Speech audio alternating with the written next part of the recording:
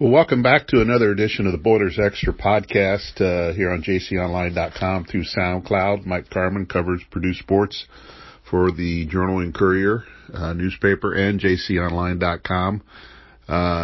Usually you would find this in your alert. It would pop up on your phone or whatever so you could listen to Saturday morning. But to be honest, I got to my truck about 2:30 in the morning, and I'm barely coherent when I'm awake to put one of these things together. And I thought, there's no way that I'm going to be coherent enough at that ungodly hour to try to piece together what happened Friday night at Mackey Arena. So we record this Saturday morning after a few hours of sleep.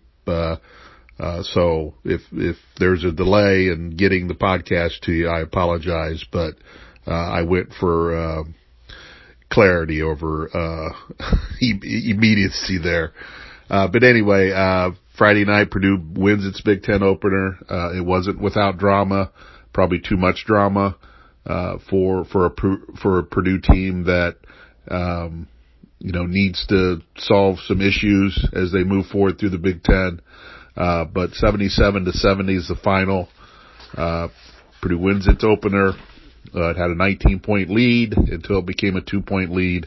And I know a lot of you probably thought of that Iowa game several years ago. I think it was on Rick Mount bobblehead night that Purdue wilted before the Iowa press and the trapping and gave away a big game there. They nearly did it on Friday night, but got saved by some rebounding late and the ability to hit some free throws late to pull this one out. The first thing that comes to mind about the game from an individual player standpoint is Mason Gillis was huge at the beginning and at the end. I thought he gave the team a big spark when he came in for Caleb Furst, subbing in. He got 7 points like in 2 minutes, but his hustle on the boards kind of elevated the team's energy level because they were struggling a little bit, in part because they didn't get off to a good start shooting wise, and that has been a question around this team in the early season because they've shot 50% in every game. What happens when they don't shoot well? What happens when they're not hitting their early shots? What happens when 3-pointers are not going down? And I think we saw some of that on Friday. And then, but Gillis, helped them push the lead up. And then from there, Purdue just kind of built that lead. But Mason was huge. And he was big, at the end of the game. He forced a jump ball situation, which kept the possession for Purdue. Then he ended up, getting 2 free throws out of that later, which helped kind of stem the tide a little bit and give Purdue a little bit more of a cushion. But he was big on the boards. He ended up with, the stats say he got 3, but it seemed like 30. I know Travion had 18 and it seemed like 118. But Mason ended up with, 12 points. And 3 rebounds, only took 3 shots, but his free throws, 6 for 6, were huge. And he got, I think, 4 of those in the first half and then those 2 late that kind of helped Purdue get by Iowa. But he was big. Travion, as I mentioned, was big on the boards, 17 defensive boards for him. He was cleaning up some of Iowa's misses late, and that was big. Obviously Jaden Ivey electrified the crowd with a couple of dunks. And when he gets out in transition, it's over. I mean, here's a guy that thrives on that. He's going to get out in the passing lanes. He had a couple steals. And then to throw those down, Mackey just got louder and louder with each dunk. And, he's a tremendous player. There's no one right now in the Big Ten that probably can keep up with him when he gets out in transition. You just kind of have to let him go. But again, he, if you remember against Florida State, he hit some threes early, which got him going. He didn't hit the same shots on Friday, but was able to get out in transition and get some baskets that way, because Purdue did struggle shooting the ball. I mean, they were just 21 of 50.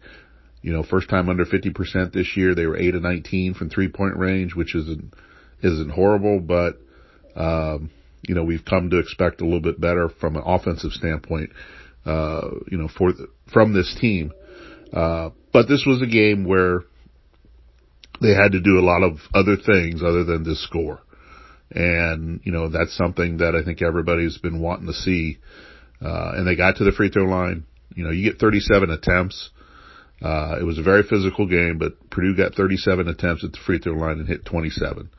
So while their shots were not falling, they were getting points elsewhere. And then the rebounding was big because they overcame, the poor shooting percentage, by basically limiting Iowa to one shot most of the night. They had 6 offensive rebounds, so Purdue did a good job of finishing the possessions. But obviously the big story out of this will be Purdue's inability to handle Iowa's pressure, the traps, the decision making, the poor shot selection after getting the ball in the half court, the quick shot selection. All that stuff has to get cleaned up. I mean, it was, for an experienced team like this, for a team that where its guards have played a lot of games, you just can't do that. And whether, they just can't. They just can't do it, and there's got to be some different methods to breaking this press. They are leaving guys in the backcourt by themselves, and some of it's positioning. There were some traps where you're picking up the ball at the half court line. That's a no-no. You're taught that in junior high. You don't let the sideline become another defender for you, and that happened to Purdue a couple times. They were trying to go over the top a little bit too much, and the passes were not sharp enough. So they've got a lot to work on. And it doesn't mean every team's going to press them and trap them the way Iowa did, because not every team presses and traps like Iowa. It's not, the blueprint that came out last night is not going to be the blueprint that every team uses. Because not everybody does it. Not everybody can do it. Not everybody wants to do it. There are teams that don't double in that don't double in the post, so they don't do it. Even though that's probably the way to play certain teams. Purdue usually doubles in the post on defense because that's who they are. But there are a lot of teams that don't double in the post. Michigan State being one of them. And if you remember last year, they didn't double in the post, and Dravion went off in the second half and won that game for them. So just because Iowa did what it did to Purdue doesn't mean Rutgers is going to do the same thing. If it's not part of what Rutgers can do, then they're not going to do it. They may try it here and there. And Purdue has handled Iowa's pressure before. And they've gone to Iowa City, and Iowa has pressed, and Purdue has beaten it, and they back off. But Purdue never got in a position and never executed properly to beat that press on Friday. And it hurt them. It almost cost them. But they did enough at the end to win the game. But there's going to be some lingering concerns out of this as they move into the next part of their schedule, going to Rutgers and going to playing North Carolina State and Brooklyn. How are they going to hold up in those situations when teams come after them? You can go back through the history of the last decade, the VCUs of the world, that, eliminated Purdue from the tournament. North Texas, had some pressure, last year. So, it's not, it's going to come again. And it's probably going to come from a team that's going to have better athletes than Iowa. So it's something that needs to get fixed. But fortunately for Purdue, they've got time to fix it. And what you don't want it to do is to cost you a chance at a Big Ten title, a chance of advancing deep. So you've got to get it fixed in the regular season. And just a word about Iowa. I mean, they didn't play without their top scorer, Keegan Murray. He was out with an ankle injury. He's the nation's second leading scorer. And, they were right in this game. Even though they were down 19, they got back in this game. With him in the game, you have no idea how things would have gone. How many shots he would have taken that other guys took. So you just can't say, well, if he played, Iowa would win. I don't know if that's that's a hard thing to say.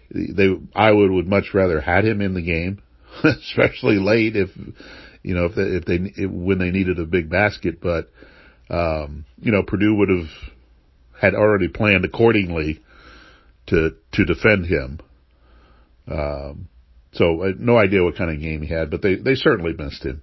And if anything, for Iowa, I think you give them a lot of credit for hanging in there, and using their press to get back in the game. And now they have to feel, once Keegan Murray gets back into their lineup when they play Illinois on Monday, that they're going to be better equipped for the Big Ten season. Now, I think Iowa, you would question their non-conference schedule coming into this week. Now, they did go to Virginia and win. That was a big win for them. But the way they played Purdue, how hard they played, and now, when you insert Keegan Murray back into that lineup, this Iowa should probably be a top 25 team at some point this year, because they played well enough to maybe earn that right. And we'll see how it unfolds when they get Keegan back, and then they have to play Illinois on Monday. A lot of the pregame buzz around Keegan not playing was Iowa had, since they had have a game on Monday and trying to turn around so quickly, they elected to, keep him out Friday night, thinking, well, with him less than 100%, Iowa's probably going to struggle to beat Purdue anyway. But the game that they kind of had circled was Illinois at home, thinking get him back, get him healthy, get a home win against Illinois, split the first two games of the Big Ten, which you're probably going to do, which is probably what you needed to do anyway at the start, but trying to win at Purdue with him, and you may re-injure their ankle, or you may, complicate matters a little bit more. But I think they were kind of focused on the Illinois game, and they almost pulled a big surprise on Friday night at Mackey Arena, and that would have been a huge boost for them. But I would look for Iowa maybe to get into the top 25 at some point this year. They showed enough Friday night, and I think they showed enough against Virginia to put them in that mix, and that, that puts them in the Big Ten conversation, championship conversation. Now, it's a 20-game season. It's, once January gets here, and then it's every week it's a Big Ten game. We'll see how everything plays out. Obviously, Purdue is still the front runner to win the league, and they have a chance to really pull away in this thing at some point. Just because of what we've seen from the rest of the Big Ten has not been that good up to this point. Now, things can change, things will change. There'll be some surprise teams, and Michigan will get its act together and be there.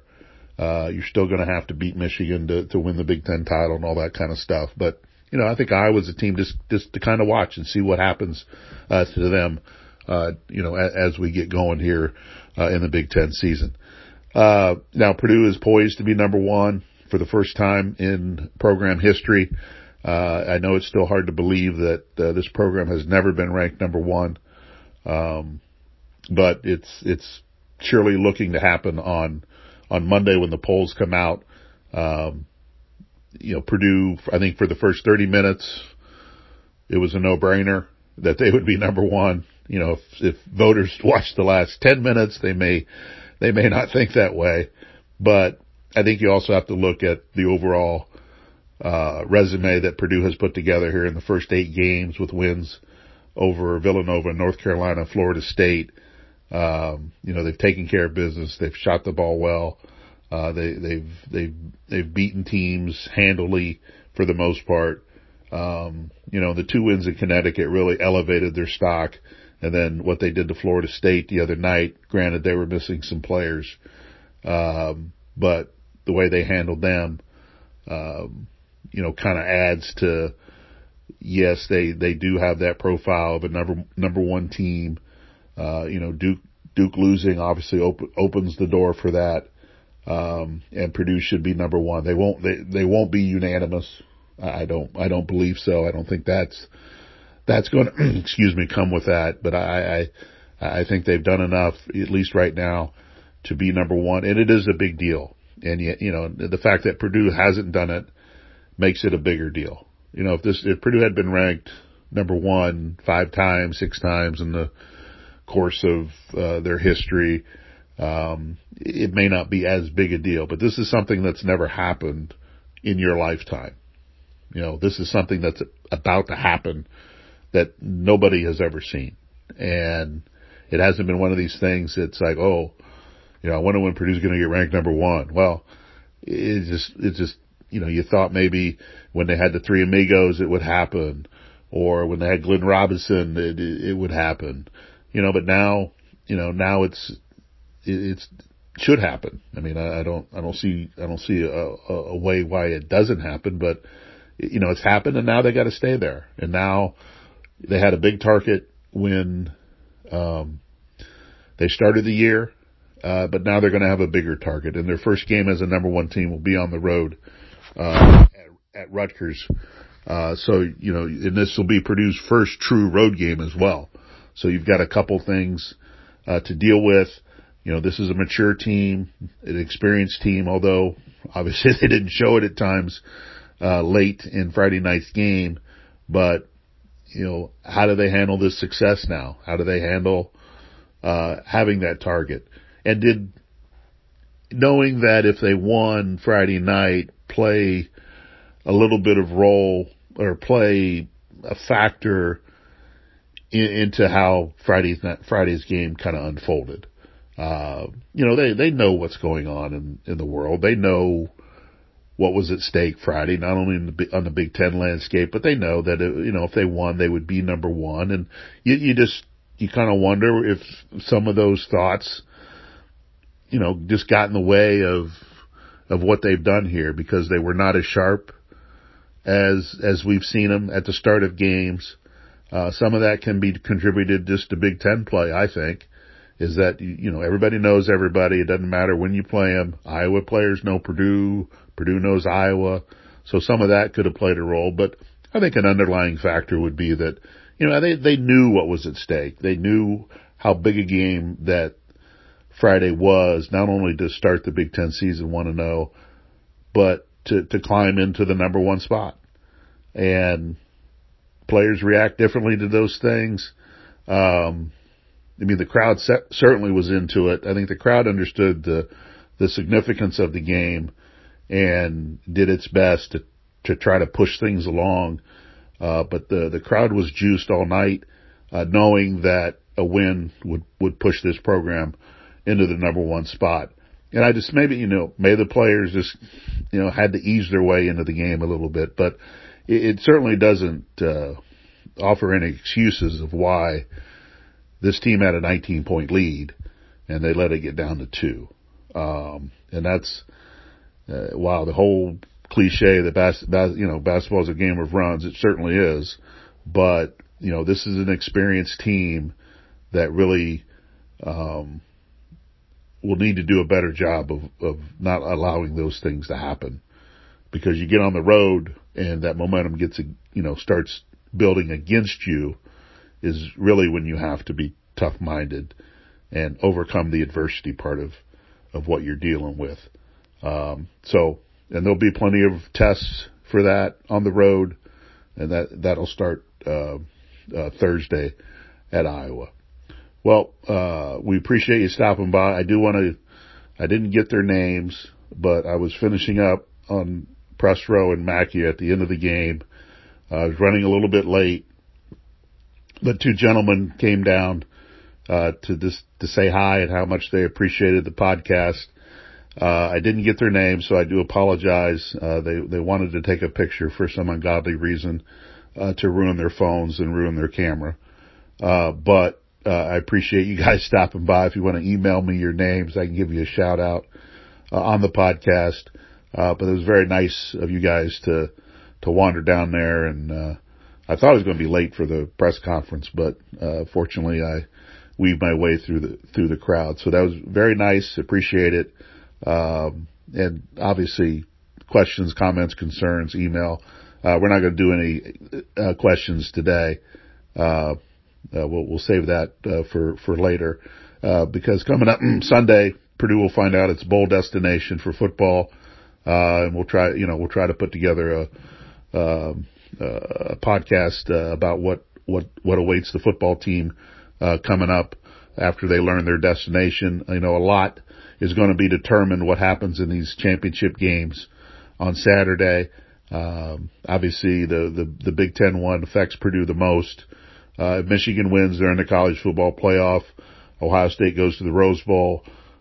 Michigan State probably gets in a New Year's Six, game, and then Iowa most likely goes to the Citrus, and then things start to fall in place there.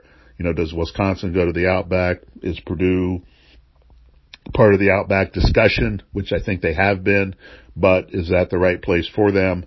So a lot of questions need to be answered. If Iowa would somehow beat Michigan, then Iowa goes to the Rose Bowl. The Big Ten would not get a team in the college football playoff. That would move, virtually everybody down a spot. And then your New Year's Six, the Rose Bowl, I would go to the Rose Bowl. Then Ohio State would probably be a New Year's Six Bowl, team. And then the Citrus and the Outback would start filling in with like Michigan, Michigan State. And then you're pushing Wisconsin, Purdue, Minnesota down a little bit further. And that would open up, some other bowls for Purdue, anywhere from Las Vegas to Phoenix, back to Nashville. I know that's Nashville's not a site or a place that it brings a lot of fond memories for Purdue fans. The game obviously got out of hand that year, but I don't think you can argue the impact that the Purdue fan base had on the city of Nashville. In fact, I looked it up. That year was 2018, the economic impact of the Music City Bowl. It's not just Purdue fans, but overall in general, was nearly $25 million, for the city of Nashville. Now that was the highest during a 5-year span. So I think the Music City Bowl really likes Purdue. They like the fan base coming down. The game was the game, and it was not a good game. It exposed Purdue on a lot of fronts. And some of the, backroom talk as well. Purdue needs to avoid an SEC team, things like that. But at some point you got to get back up on the horse and go. And if Purdue ever wants to be in a conversation of, beating elite programs and beating teams, you're going to have to beat, an SEC team of your own, weight class at some point. And this might be the year to do it. It may not be the year to do it because we don't know exactly if George Karlaftis and David Bell will play in the bowl game. I think we pretty much know that George and David are not coming back next year, but the bigger question or the short-term question is, will they play in the bowl game? Whether those decisions have been made, no idea. The other factor would be Aidan O'Connell coming back. But if Aidan O'Connell didn't come back next year, he would still play in the bowl game. I'm pretty sure. But there's some questions, if Purdue should be, quite honestly playing, an SEC team if you're not going to have your main guns. And would they be better off in another bowl if you didn't have George and David? Just from a competitive standpoint, it's not degrading anybody else on the team. It's just, that's a fact. You want your two best players on the field when you're playing in a bowl game, regardless of who you're playing. but it may not be the best situation for this year's team. But anyway, Nashville likes Purdue. I think Purdue liked Nashville. I think the fans like going there. The opponent in the Music City Bowl, what I've heard would most likely be Tennessee, if it got there. But there's other options out there. You've got New York City with an ACC team. As we mentioned, Phoenix, that would be a Big 12 team. The Pac-12 would be in Las Vegas. So there's some other options there. And the bowls are not done from a pecking order standpoint anymore. It's more of I don't really like the word collaboration of the bowls and the conferences, and make sure that teams are not going back to the same area time and time again. So, we'll see what happens, but we'll recap that after Sunday and get a better feel for what might lie ahead for the football team in the postseason. We appreciate you stopping by. Sorry, getting this posted late, but these 9:00 games are not they're not conducive for a lot of people, and including old guys like me, trying to get enough rest in these busy times of covering anything. But it beats working for a living, so I'm gonna try to keep doing it. Again, appreciate you stopping by. Have a good day. Enjoy the conference championship games if that's what you're going to do, and then obviously enjoy Purdue moving to the number 1 ranking coming up on Monday. All right, have a good day, have a good weekend, and we'll be back early next week with more on the podcast.